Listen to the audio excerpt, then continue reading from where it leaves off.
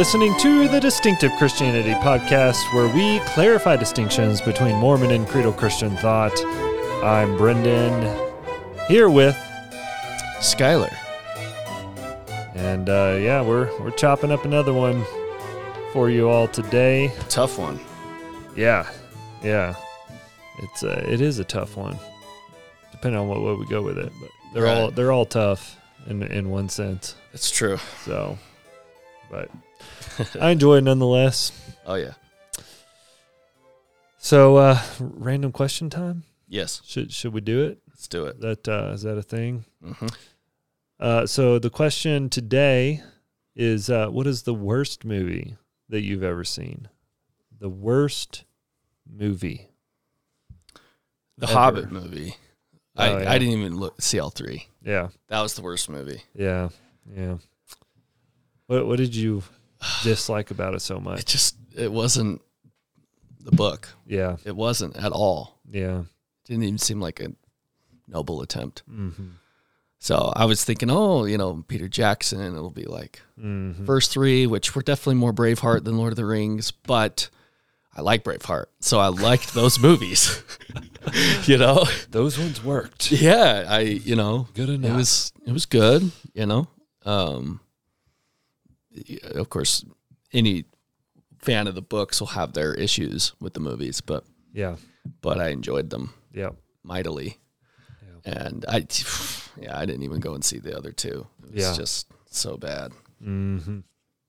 What about you? Man, it's a hard question for me to answer because I have a terrible movie memory. I watch movies and then I forget about them because I don't know. We're similar in that way. I haven't seen very many movies. Out. Yeah. But man, the worst movie I've ever seen. I don't even know.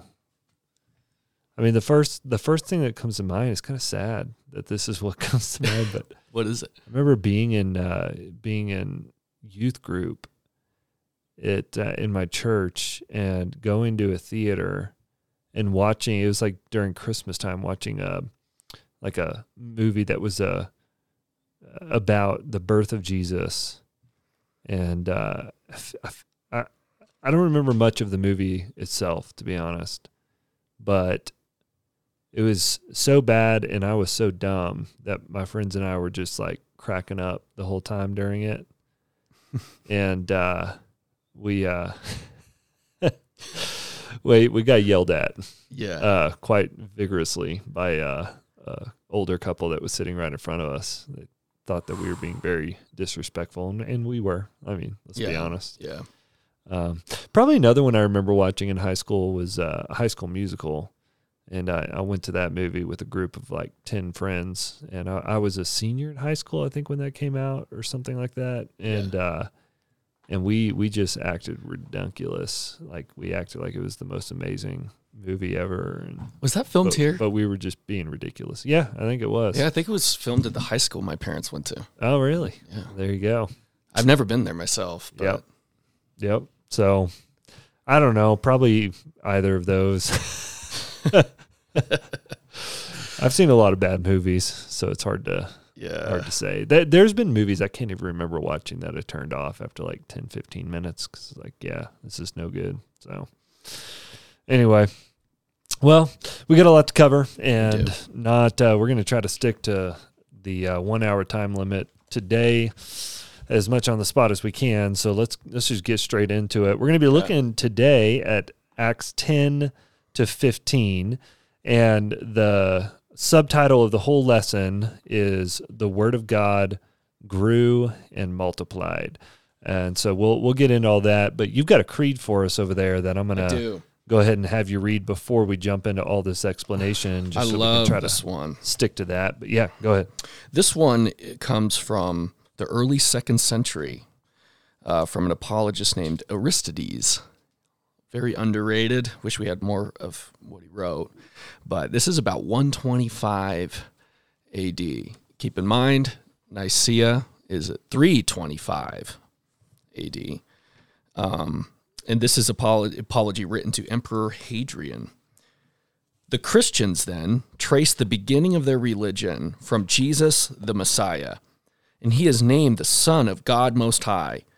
And it is said that God came down from heaven. Notice that he's the Son of God Most High. And it is said that God came down from heaven and from a Hebrew virgin assumed and clothed himself with flesh, and the Son of God lived in a daughter of man. This is taught in the gospel, as it is called, which a short time was preached among them. And you also, if you will read therein, may perceive the power which belongs to it. If you'll read, interesting. This Jesus, then, was born of the race of the Hebrews, and he had 12 disciples in order that the purpose of his incarnation might in time be accomplished. But he himself was pierced by the Jews, and he died and was buried, and they say that after 3 days he rose and ascended to heaven. Boom. How about that? Thank you, Aristides. Right? Yeah. That's what it was. Aristides of Athens. Yep. Lovely, lovely. Good stuff. All right, let's jump on in here. The subtitle is The Word of God Grew and Multiplied. And I just made a note there underlining the Word of God. What is this? Yes. In an LDS conception. Yes. We continue to touch on this, but this is going to be one of the primary themes in just about every episode, because what we're showing is how front and center some of these ideas are in the life and practice of the LDS faith, is how they discern the Word of God, how they receive truth according to their conception of truth, whatever that is. And we'll get into actually a lot of that today. Fundamentally, what we're going to be talking about is how they use some of these scriptures to try to deal with some of the issues that they have as a church of the changing standards so we'll get into that. But at the very top, at the subsection, they again say prayerfully studying Acts 10 to 15 before reading this outline will help you receive impressions from the Lord. And this is key. We pointed this kind of thing out over and over again, but they say next, the ideas below are only suggestions. Yeah. So again, we continue to highlight this, but from an LDS perspective, knowledge comes through these subjective impressions. It doesn't come through objective truth that can be taught. And so they focus typically less on what is true and how is that rightly communicated and rightly taught, and more on what are the subjective things that you are receiving that you could use. And it's interesting because even in the teaching, and we've talked about this, but the teacher isn't really supposed to come into the class and say, "Thus saith the Lord." He's supposed to come in and invite sharing and facilitate discussion, and everyone's supposed to kind of have an opportunity to share their own insights with the class. Yeah. And so you can just see the epistemology of LDSism popping through every lesson, which is that subjectivism, that truth is really centered in you and in your own personal experience. And you know what is true on the basis of the things that you're experiencing that are within you, and not on the basis of what can objectively be known. And so we, again, have talked about this. We wouldn't deny that there are subjective elements to the religious experience.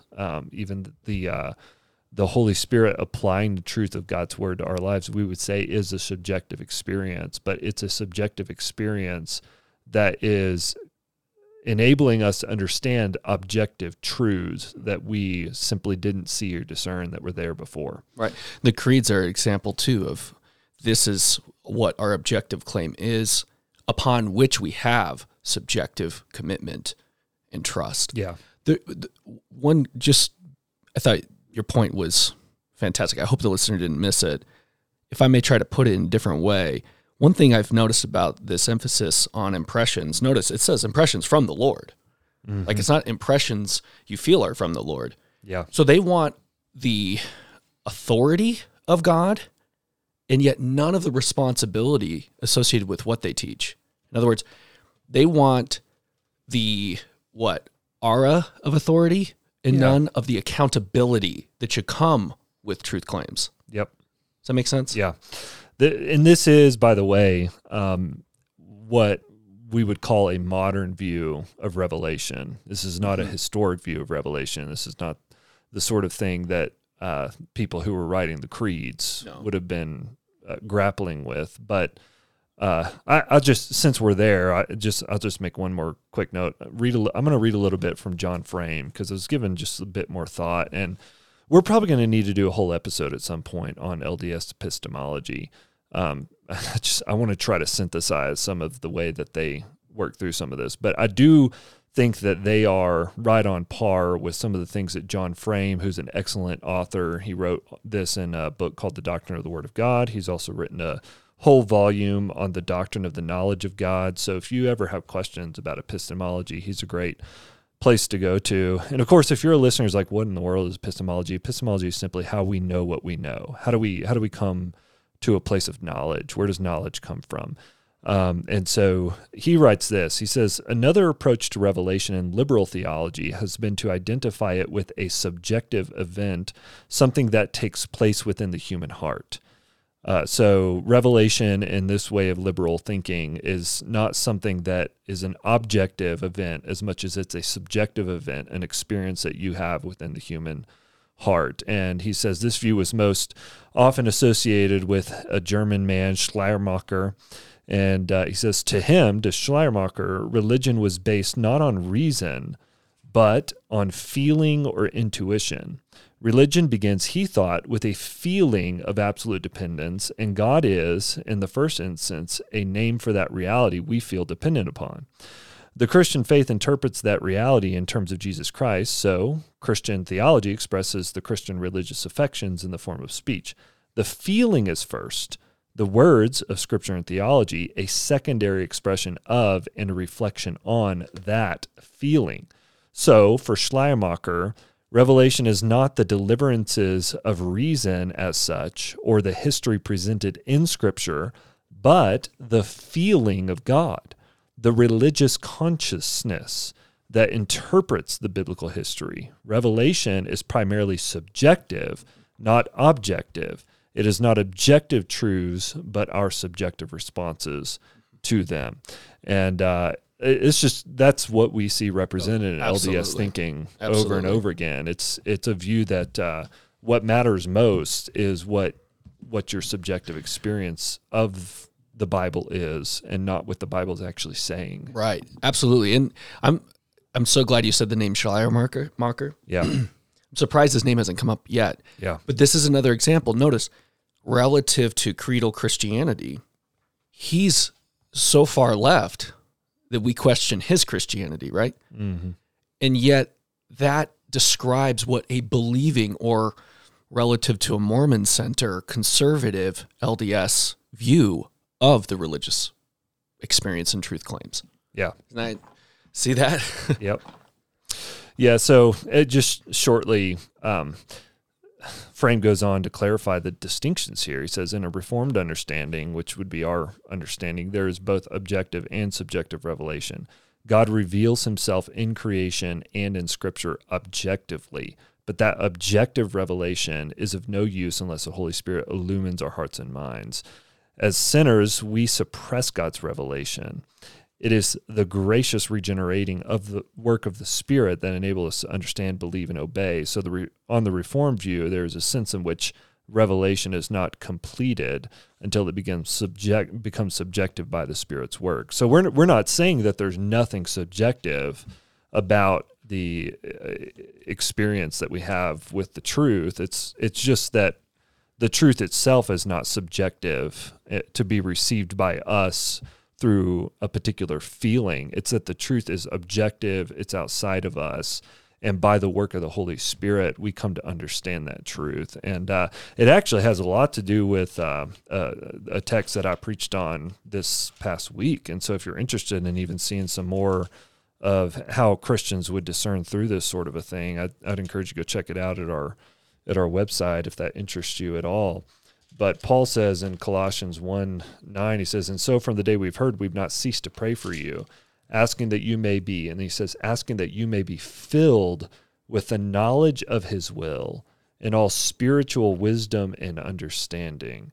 And that's a fascinating phrase. That word filled means it's a divine passive. And so it means that God is the one who fills us with the knowledge of his will. So we don't fill ourselves with this knowledge, but that word knowledge is a compound word in the Greek that literally means precise knowledge. It's a particular knowledge. It's not just anything goes, whatever you want to feel is what the truth is. It's that there is a precise way that we ought to understand God and that we ought to understand his will. And yet it is a spiritual wisdom and understanding, not a natural wisdom and understanding. And so from our perspective, God's word is unchanging. His word is always there. But until the Holy Spirit intervenes, we don't see it the way that we ought to see it. And one of the things I talked about in that sermon is that doesn't mean that you can't open your Bible and do exegesis as a non-Christian. Even a non-Christian could open the Bible and work through it and say, well, based on the historical, grammatical research, this is what the author was trying to convey. A non-Christian can do that. And so I brought in some Jonathan Edwards, who's another theologian who's exceptional, that all Christians should read. But Edwards talks about the distinction between spiritual wisdom and understanding and natural wisdom and understanding is primarily that when the Spirit illumines your heart, you see the glory of it. You see the beauty of it. You see the glory of the God who is being revealed, and it leads your heart to worship him. And that being the distinction. But you are worshiping him according to a precise knowledge is the way that we understand this.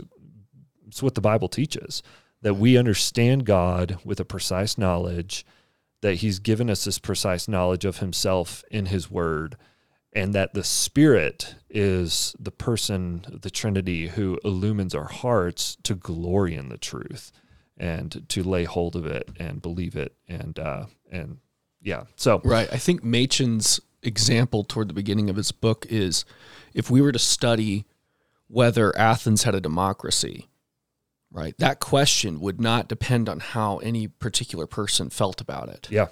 Even if we're passionate for democracy.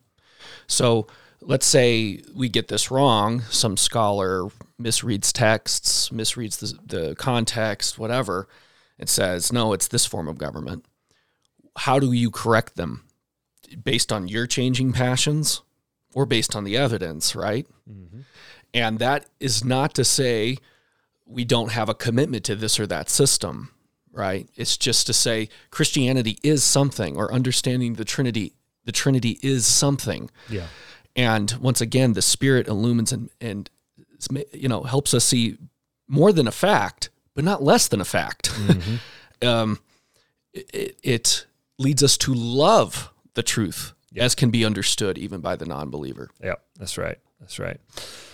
Okay, but what you see in a modern view of Revelation, and this is LDSism in purity, is less care about what the text actually says and more of an emphasis placed on your subjective experience that's brought on by the text. And that's because from their view, epistemologically, I would say it leans heavily in a subjectivistic way of thinking. Postmodern. Where truth is in you, and whatever is true for you is what you need to lay hold of for your own good, and that's what you ought to live your life according to.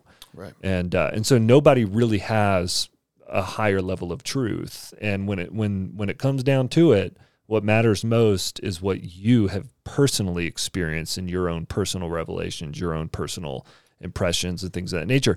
And we may even touch on some of that as we get into this lesson again, because of a video that you shared with me. That was an interview of your pastor, Jason Wallace, interviewing an LDS couple It was that is an African American couple, and he interviewed them like 9 years ago when the LDS Church released a statement, Race in the Priesthood, race in the priesthood, and he was asking them how they deal with some of these things, and that's what we're going to get into. We're going to talk a lot about race, right? It's how they get into. Skylar has a lot prepared on that today that we'll get to hear from, but just to see how they would work around that. It was like, well, if Brigham Young said this or that, if all the prophets before said this or that, it doesn't really matter to me because I got my own personal revelation saying that the church was true and that I didn't have to believe that. Right. So it's like you can just undermine anything that the prophet says, and you can undermine any revelation that is given from the church by way of your own personal revelation. Yeah. And I know, like, of course, last October, I can't remember, one of the 12 in General Conference came out and said, the revelation of the prophet always trumps your personal revelation. But I just wonder how much the street level LDS person actually believes that and lives that out. Well, if they agree, yes. Yeah. And if they agree, the person who doesn't agree, yes.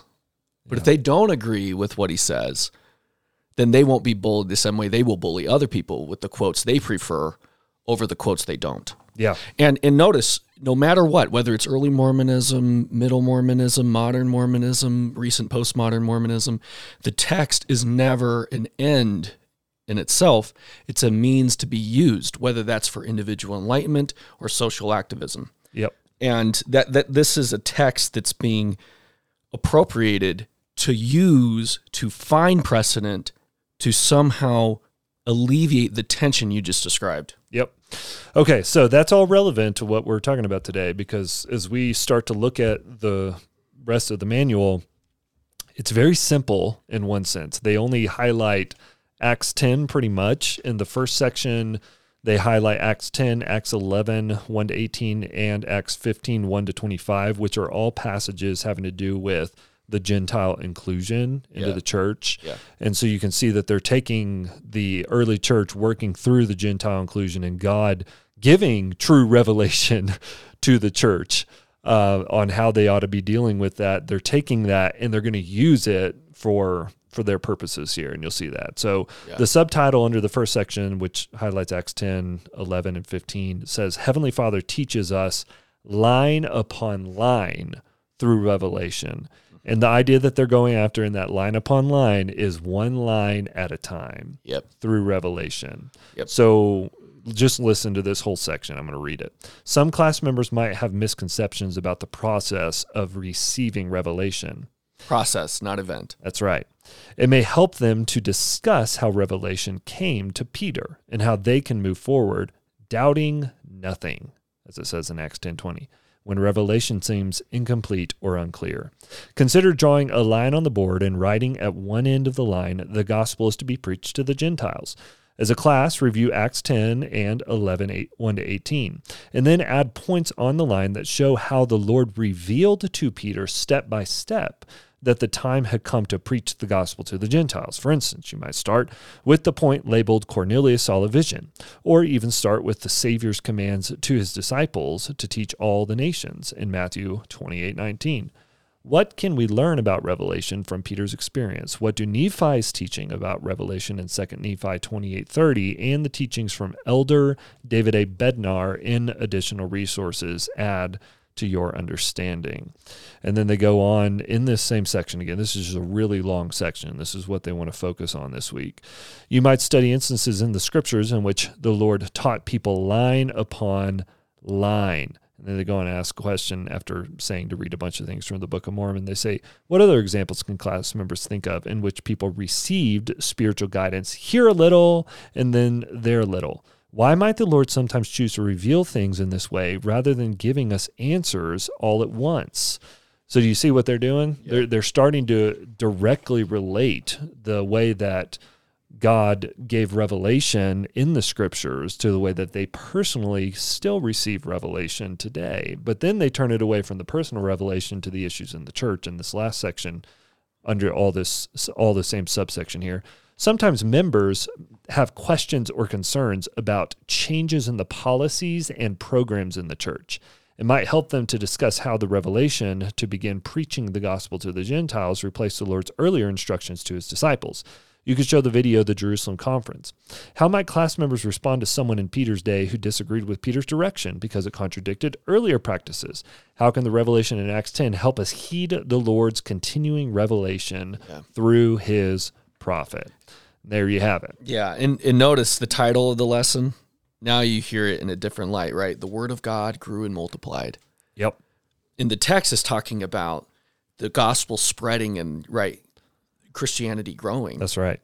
Here they mean, no, your understanding doctrines changing as you learn line upon line. That's how they mean it. That's right. right. Talk about, phrase shopping. Yep. And then they relate that directly to the changes in the policies and programs in the church. And so that's where we're going to sit for the majority of this. And Skylar, I'm just going to turn it over to you to kind of fill out some of the history of how the LDS church has maybe used this particular verse to justify some of the doctrinal changes that they've made throughout their history. Yes, and it's hard to know where to start because, everybody, it's so funny how they do say it in the seminary manual at the very bottom of Acts 10, part 1. They spend 2 days on this, where they say, what similarities does Peter's vision have to the revelation to extend the priesthood to all worthy male church members? And so it's so funny. We reading, everybody hearing, I bet every class in the church knew exactly what this was talking about, and they never say what they're talking about. Yeah. Which is the priesthood and temple ban for black people. Yep. That's what this is about. And they don't just come out and say it. Instead, they want to make it about how complicated the process of receiving revelation is and all of that. So this is how they're trying to project the model they see as sustainable onto the text. David Ridges does this as well. So I noticed this thanks to a friend. A friend actually asked me, what's his interpretation of this? And I can't believe I missed this. But they bring it up here, right? Where it says you could start with the Great Commission in Matthew 28. David Ridges talks about this as a major change in policy. Major change in policy. And it's a strong statement that all must have the opportunity to hear and understand the gospel of Jesus Christ. He then goes on to say, remember that the Jews considered themselves to be superior in status to all other people in the sight of God because they were the direct descendants of Abraham. Notice, they considered themselves. So he's relegating the Jew-Gentile distinction to just tradition and how they considered themselves. Jesus now instructs it's a clear reminder to these apostles that their cultural background must be discarded. Imagine how if we were speaking to a room of your professors. Oh, yeah. Cultural background must be discarded. Ooh. In favor of the true doctrine that all souls are of equal worth in the sight of God. And he cites D&C 1810. They do the same thing in the seminary manual, where it's about how this vision is helping Peter better understand how Heavenly Father feels about all his children. Now, there's more, but let me say, if this was so clear from Acts 10 and the Great Commission, why did the LDS Church have their policy till 1978? Yeah. Right? What about that? If this is an old revelation, why is it so new for them? Mm-hmm. And of course, the way they do it all the time is always this kind of on the edges, legally worded, never to disavow or scapegoat Brigham Young as if it's just Brigham Young that taught this. Now, it is true early Mormonism was a mixed bag, right? Joseph Smith can be quoted on either side. The fact of the matter is, though, the changing of skin as a curse of God is in the Book of Mormon. So it goes back to the very beginning of Mormonism in Joseph Smith. And by the way, for those who want to see the broader context of that, there's a great book called the the Mound Builder myth, or the myth of the Mound Builder, by Jason Colavito, you'll see the context in which the Book of Mormon is speaking. And this kind of rationalization that the Native Americans couldn't have built all these structures, therefore there must have been a white race here before. Wow. That the brown people annihilated. I mean, there were presidents in the United States that relied on this to justify expansionism. Yeah. So, once again, it fits its context perfectly. But, people who like Joseph Smith are going to say, well, look at his run for president. Look at this one verse in the Book of Mormon that says all are like unto God, and forget 2 Nephi 5, Alma 3, other places, or the Book of Abraham that takes this curse of Ham stuff, which we'll get to, and he's taking interpretations around them and he's putting them into Scripture that they say is equal to the Bible, rather than, right. So what's weird is we have Joseph Smith extending the priesthood to Elijah Abel and a couple others.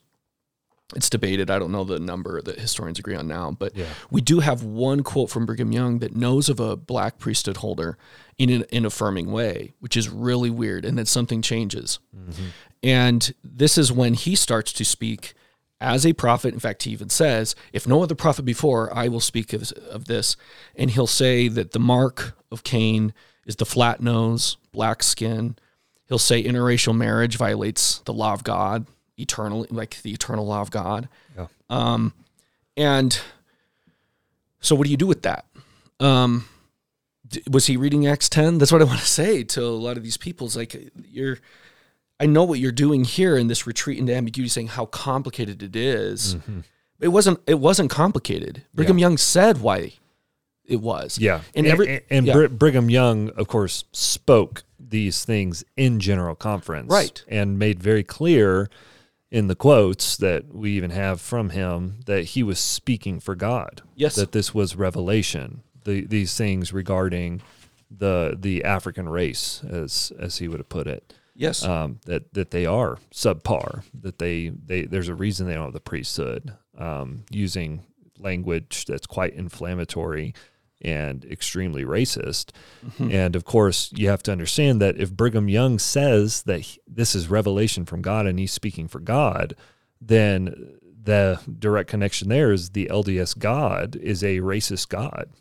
At least he was back in that time. So how do you deal with that if you're LDS? Right. And, I'll put some links. The Brigham quotes are fairly famous. I'll put links to them in the show notes if someone's unfamiliar. But, I mean, he says he's speaking as a prophet. He says if he gives a sermon and gets to proofread it, it's as good as Scripture. That's what we're dealing with is quotes like those. He'll say things like, this will always be so. He'll say the priesthood, they will not have a chance for the priesthood until everybody else has the blessings of it first. So they have to kind of play word games with that. Like you said, he defined what the mark was of Cain. And so here's the thing, though, is now they're trying to say that was a policy. And not doctrine. And not doctrine. Right. And that's what this is. It's like that's why they make it about policies and programs. Yep. It was like, no, this was doctrinal. So this is a little bit longer one. I'm not going to go into a ton of quotes, but I think this will get the point across. This was a first presidency statement. Okay, once again, they want to say it's Brigham Young, and we don't know why. It's not just Brigham Young. It's everyone after. That's right. Here's a first presidency statement. George A. Smith is president, and then his counselors are J. Reuben Clark and David O. McKay. Okay, this is August 17th, 1949. I'm just going to read this. 2 sections. Just a little after Brigham Young. 1949. Yeah. 1949. So 100 years later. Right. The attitude of the church with reference to Negroes remains as it always stood. It is not a matter of the declaration of a policy, but a direct commandment from the Lord, on which is founded the doctrine of the church from the days of its organization, to the effect that Negroes may become members of the church, but that they are not entitled to the priesthood at the present time. Remember, the 13 or 14 statement, race in the priesthood, disavows theories. This isn't. In fact, they'll say that was policy. No, they say right here, doctrine, first presidency of the church. And then they go on. The position of the church regarding the Negro may be understood when another doctrine of the church is kept in mind, namely, that the conduct of spirits in the premortal existence has some determining effect upon the conditions and circumstances under which these spirits take on mortality, and that while the details of this principle have not been made known, the mortality is a privilege that is given to those who maintain their first estate. We haven't gone to estates yet. We'll let that sometime, but premortal, and then we're in the second estate here in mortality. And that the worth of the privilege is so great that spirits are willing to come to earth and take on bodies no matter what the handicap may be as to the bodies they are to secure. Yeah. And that among the handicaps, failure of the right to enjoy immortality, the blessings of the priesthood, is a handicap which spirits are willing to assume in order that they might come to earth. Under this principle, there is no injustice whatsoever. No injustice whatsoever involved in this deprivation as to the holding of the priesthood by the Negroes. David O. McKay, who is in this letter, he even says, this seeming discrimination by the church toward the Negro is not something which originated with man, but goes back into the beginning with God, extending back to man's pre-existent state. So just two examples. I'll put the citations in the show notes. Why do I say this? Well, I have more, a lot more here, but it's just kind of come to mind that, especially based on a conversation with a dear friend out there, that he thinks a lot of our criticisms are cultural, right, not doctrinal. And so that's a good question though, right? How much, and I have made cultural points, yeah, right? But this is doctrinal. Yep. And here's the thing. I've got a book here on the biblical justification of American slavery. It's one of the worst books I've ever read in terms of how tragic it is. Yeah. How this curse of Ham stuff, it is not just a Mormon thing. That's right. Racism is not just a Mormon thing. And I'm struck by this quote. I don't know who first said it, that some a black member of the LDS church was asked, why join this church with the obvious racism? And said, well, if I'm going to find a church without racism, there wouldn't be a church to join. That's true. Yeah. Racism has been a huge issue even among Christians, and they have used the Bible to justify it, unfortunately. Yeah. Which, given the fact that the LDS faith grew up in 18th century America, right. Some of the arguments that they would have been using would have been borrowed arguments from things that evangelical Christians were saying. Yes. With the curse of Ham stuff. Mm-hmm. And so we're not squirming out of this as something that has been a problem in our history. Yeah. What we're trying to go after is the root of it. Exactly. How do you get out of it? Mm-hmm. Are we trying to say that something changed in our doctrine and that's why we are no longer racist? There's a lot of, by the way, this is just a big topic to cover. We'll cover it again. Yeah, there's a lot that could be said here, even from a credo Christian perspective.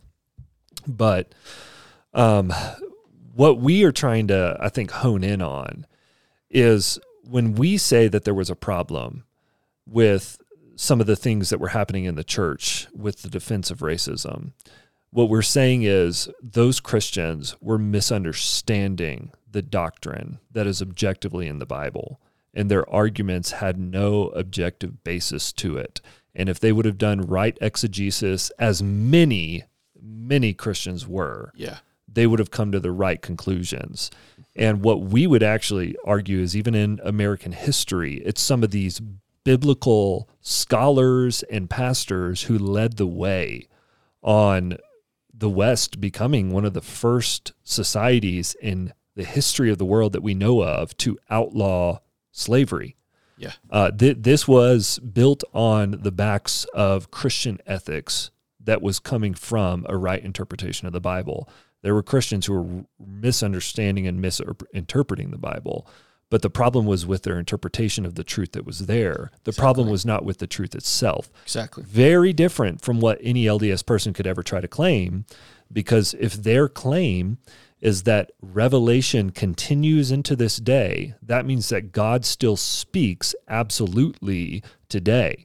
And when he speaks, his word is binding. It's from God. And so the prophet speaks for God. And when the prophet speaks and makes clear that this is doctrine, what he's saying is this is a word from God.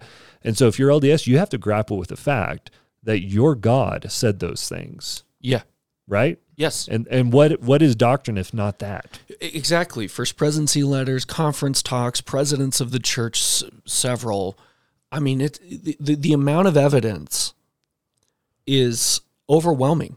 I mean, it's not close.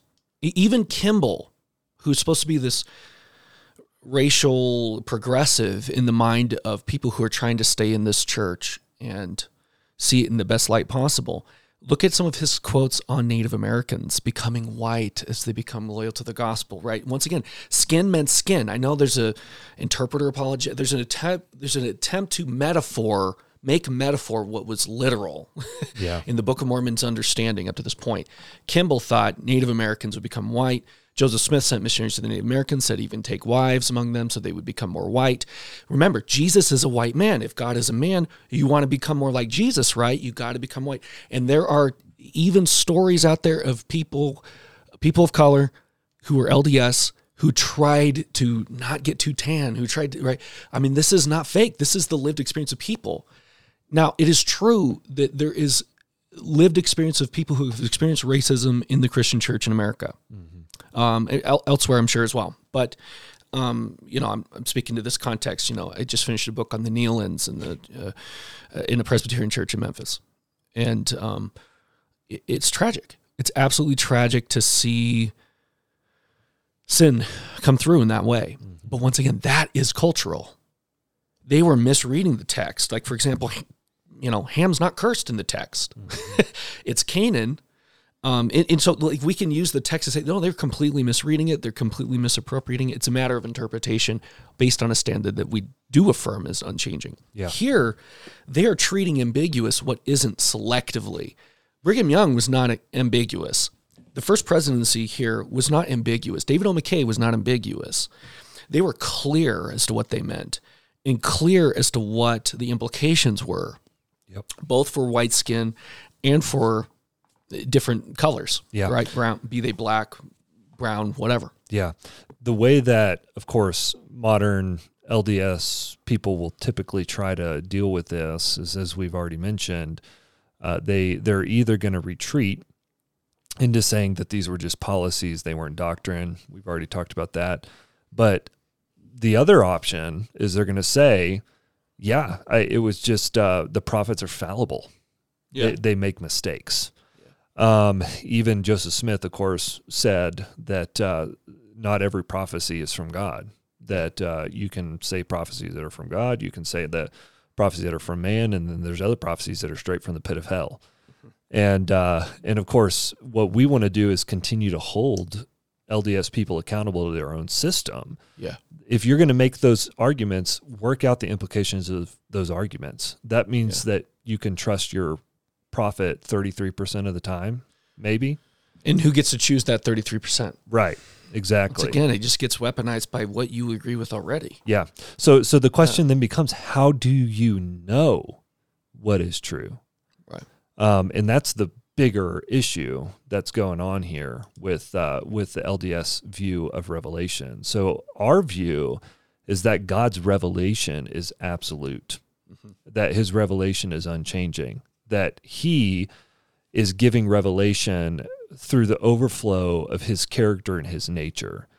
He's revealing himself in history to people in language that we can, of course, understand. But he is an unchanging God. He's immutable. He isn't manipulative. He isn't able to be manipulated. And so what he says is final.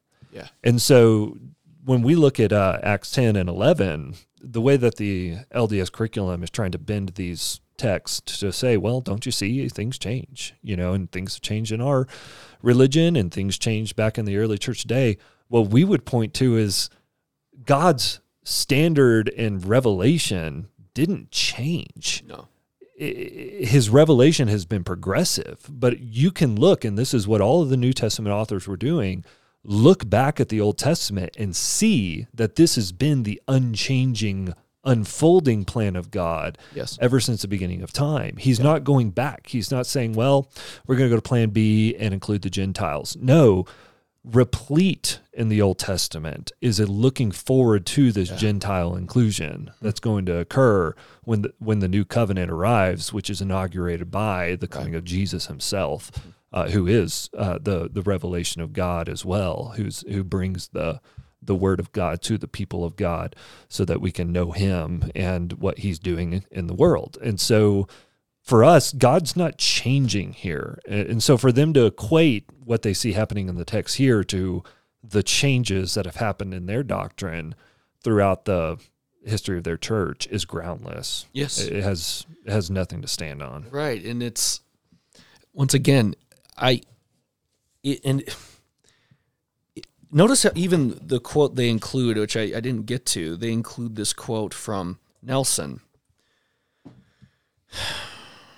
Let me just read this quote. Let God prevail is the talk in 2020. Each of us has a divine potential because each is a child of God. We know what that means. Each is equal in his eyes. The implications of this truth are profound. Brothers and sisters, please listen carefully to what I am about to say. God does not love one race more than another. His doctrine on this matter is clear. He invites all to come into him, black and white, bond and free, male and female, 2 Nephi 26:33. Once again, compare that with 2 Nephi 5:21, Alma 3:6-9. You'll see that it can be quoted either way. I assure you that your standing before God is not determined by the color of your skin. Once again, listen, the first presidency disagreed, not even 70 years ago, or about 70 years ago. Favor or disfavor with God is dependent upon your devotion to God and his commandments, and not the color of your skin. And you notice when I pointed this quote out immediately that that's a contradiction. If he loves each equally, do each equally devote themselves to the commandments? So that doesn't even work. Mm-hmm. Because if you follow the commandments more, he must love you more, right? So that there's a contradiction even in that. But once again, notice what he doesn't say. He doesn't acknowledge the past teachings. Yeah. He doesn't say, we've been teaching something different the whole time. This is called gaslighting. This is called obfuscation. This is a retreat into ambiguity. And that's why they have to make revelation a process. Yeah. Rather than Brigham Young saying, hey, this is how it is. They have to say revelation seems incomplete. Well, okay, so you could say that about anything. Yep. Or unclear. They weren't unclear. Yeah. I've got a book, just to mention it, because I brought two really old books. Don't have time to go into them, but sometime we'll approach this more clearly. The Church and the Negro by John L. Lund. And just inside the cover, there is no church in existence today that can do more for the Negro than the Church of Jesus Christ of Latter-day Saints, often referred to as the Mormon Church. And it goes through it. It's pretty clear. It's citing prophets and scriptures and first presidency letters. And let me read the description of this author. A native of Olympia, Washington, graduate of BYU, has long been interested in the Negro question. While serving a mission for the LDS Church in Mexico, it was his privilege to baptize several Negroes into the church. He's lectured, traveled extensively in the Western states discussing the issue of the Negro in the Mormon Church, and has also been employed by the Brigham Young University Education Week program as a lecturer on religious topics. For the past few years, the author has been a religious instructor for the Department of Seminaries and Institutions for the Mormon Church. Right? So, 1967, fifth printing, 1970 is the copy I have. Another book I've got that's also very popular and kind of to be clear, this is a niche, but it is a real niche that's out there. Gerald Newquist, Prophets, Principles, and National Survival. And this book, copyright 1964, I've got a copy of the seventh printing, 1971. It has a whole section called Mormonism and the Negro. Mark of Cain, abolitionists condemned, Negro problem, always a state matter, civil rights, an extension of federal power. Yep, Negro entitled to rights, so they acknowledge some sense of equality, but mixing of race is forbidden. So it's, once again, this book, the Newquist Group, still exists. I guess if I should go into it, I attended a few years with it. There's a lot of John Birchers, a lot of believing LDS that go here. Jason Chaffetz spoke one of the years I went, who was a congressman. This stuff is still out there. And notice the ambiguity. They take advantage of the ambiguity. They'll say things like the Declaration didn't say the past prophets were wrong. They find some way to harmonize it another way. They'll see it as a sign of apostasy, but not enough of an apostasy to leave, kind of a thing. They weren't faithful enough to that revelation. So they'll use the same model of revelation and line upon line and say, well, because we weren't faithful to it, we have less now. Yeah. And they'll stay in the church. Mm-hmm. This is a huge issue. This is not just a gotcha issue. The more you look at it, the more you see how deep this thing goes. And all the paintings, you'll see it. Native Americans, or Lamanites, whatever, brown skin, the righteous white skin, and they'll point to the one exception, but it's an exception that proves the rule. It's like Samuel the Lamanite or something. And I don't know how else it could be seen but doctrinal rather than cultural. Mm-hmm. Now, sometimes they'll use culture as a reason for it. So here's one that doesn't get much attention, but for the Latinas and Latinos out there, I want to say this one. So there was an apostle, Moses Thatcher, who also went to Mexico. And he said that Mexicans had become gross, dark, and dull. Gross, dark, and dull. Why? It's not their fault. It's the Roman Catholic Church's fault. Because what color were they before Columbus? I don't know. But and then, of course, he interprets, the sign of the cross is like sign of the beast or whatever. This is a huge issue. Yeah. It's a huge issue. And once again, the framing, this is what I want the listener to see, and I know I'm repeating myself here, but this is the key. Have there been Christian races? Yes. Is it cultural or is it doctrinal? What in the creeds, for example, just as a litmus test, what in the creeds is there a place to say there's two standards based on skin color? They're not there. Yep. They're not there. And I hope the listener hears that this is an issue. And by the way, one more pet peeve, and then I don't know for the remaining time where you want to go, because I've got a gazillion things in my head right now. Talking about race does not mean you're woke. Talking about race does not mean you're woke. Can I say that? Yeah. Right? I just think there has been a gross overreaction to overreactions elsewhere, right? And I just think the discourse on this subject it has been unhelpful in many ways by people trying to be faithful to the faith, right? Yeah. And seeing this as a distraction. No, this is not just a distraction. When churches were segregated, even Reformed churches, it's so sad to hear about the Dutch Reformed Church in South Africa, for example, using Genesis 9 through 11 to defend apartheid. This is real. Yep. We got to deal with it, but based on the Bible. Yeah. And just to not smear the Christian tradition and blame slavery and racism on Christianity. Yeah, absolutely. As is often what's occurring. Mm-hmm. Elsewhere. All the way back into the 300s AD, one of the church fathers, Gregory of Nyssa, started to ferociously attack the institution of slavery on the basis of Christian ethics. Mm-hmm. And that was an argument from the Bible, a doctrinal argument he was making on the evil of slavery. Yeah.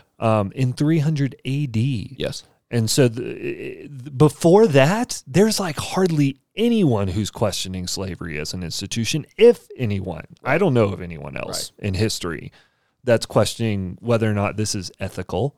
Mm-hmm. It was just what was there. And of course, that wasn't we could go into the difference of that. That wasn't a slavery based on skin color, not all the time anyways, but in any case, it's been the right exegesis of our scriptures and how God has revealed himself in the Bible that has led to those battles against slavery, against institutionalized racism that the church stands upon and ought to stand upon, and that Christians tragically in the past have not stood upon. But, right. The reality is every generation of Christians is going to have gaps in our knowledge of God that's going to lead us to believe wrongly about cultural matters. But the problem, again, is that we are not understanding the Bible rightly. It's not a problem with the Bible. It's not a problem with the revelation that has come from God. And that's the distinction that we're drawing between how we deal with these issues from a credo Christian perspective versus what the LDS faith has to deal with in it. It's a mess. It is. I don't know what you do. I mean, and what you do is ultimately you end up retracting your entire theory of knowledge into a subjectivism, because what else can you do? You can no longer stand on the ground that there is an objective God who is revealing himself. You've got to retreat into a subjective way of knowing, right. because the standard that you once tried to have has been shown to be groundless. Yeah, and to call out their treatment of the text once again, if this was revealed in Acts 10 through 15, why was there ever an issue in 1830 for the LDS Church? Yep. It shows, once again, they're not reading these texts to learn from them. They're reading them for opportunities to make them a means of activism, thus encouraging a culture of doing so, even among the prophets. Yep. And I mean, I'm sure you've seen this on social media. It's like they're changing on this, and they'll say, "No, there was this Oaks talk," and they're changing on that. "No, there was this talk," and it's always these drive-by quotes, deliberately worded in an ambiguous way, and trying to give red meat to all sides. Here's one for the right. Here's one for the left. Here's one for the Newquist group. Here's one for the progressives that treat the church like their civil rights program. And once again, at the end of the day, it becomes just this civil war on, building with no foundation. That's right. And I just want to push LDS people toward what philosophers would call a justification for knowledge. Yeah. You've got to be able to justify your knowledge. You got to be able to show how you know what you know. And what means are you going to do that with as an LDS person? Yeah. If the justification for your knowledge is revelation from the prophets, but then you've got this kind of stuff going on, yeah, what kind of justification is that? That's a very weak justification. It is. For your knowledge. And I think that's why it just goes into subjectivism. But then that has huge issues, because subjectivism is essentially saying you can't know anything with absolute certainty at all. What kind of way is that to live? Right. Then you become the absolute standard yourself, and everyone turns inward towards self. And what kind of world is that going to build? Right. And then you can start asking some of the bigger ethical questions that go along with that way of thinking. Right. If it's a free for all, then there is no moral standard. There is no absolute. There is nothing on which you can stand. And yet, in the context of even saying their impressions are from the Lord, and yet you have people in the same classroom that are receiving contradictory impressions.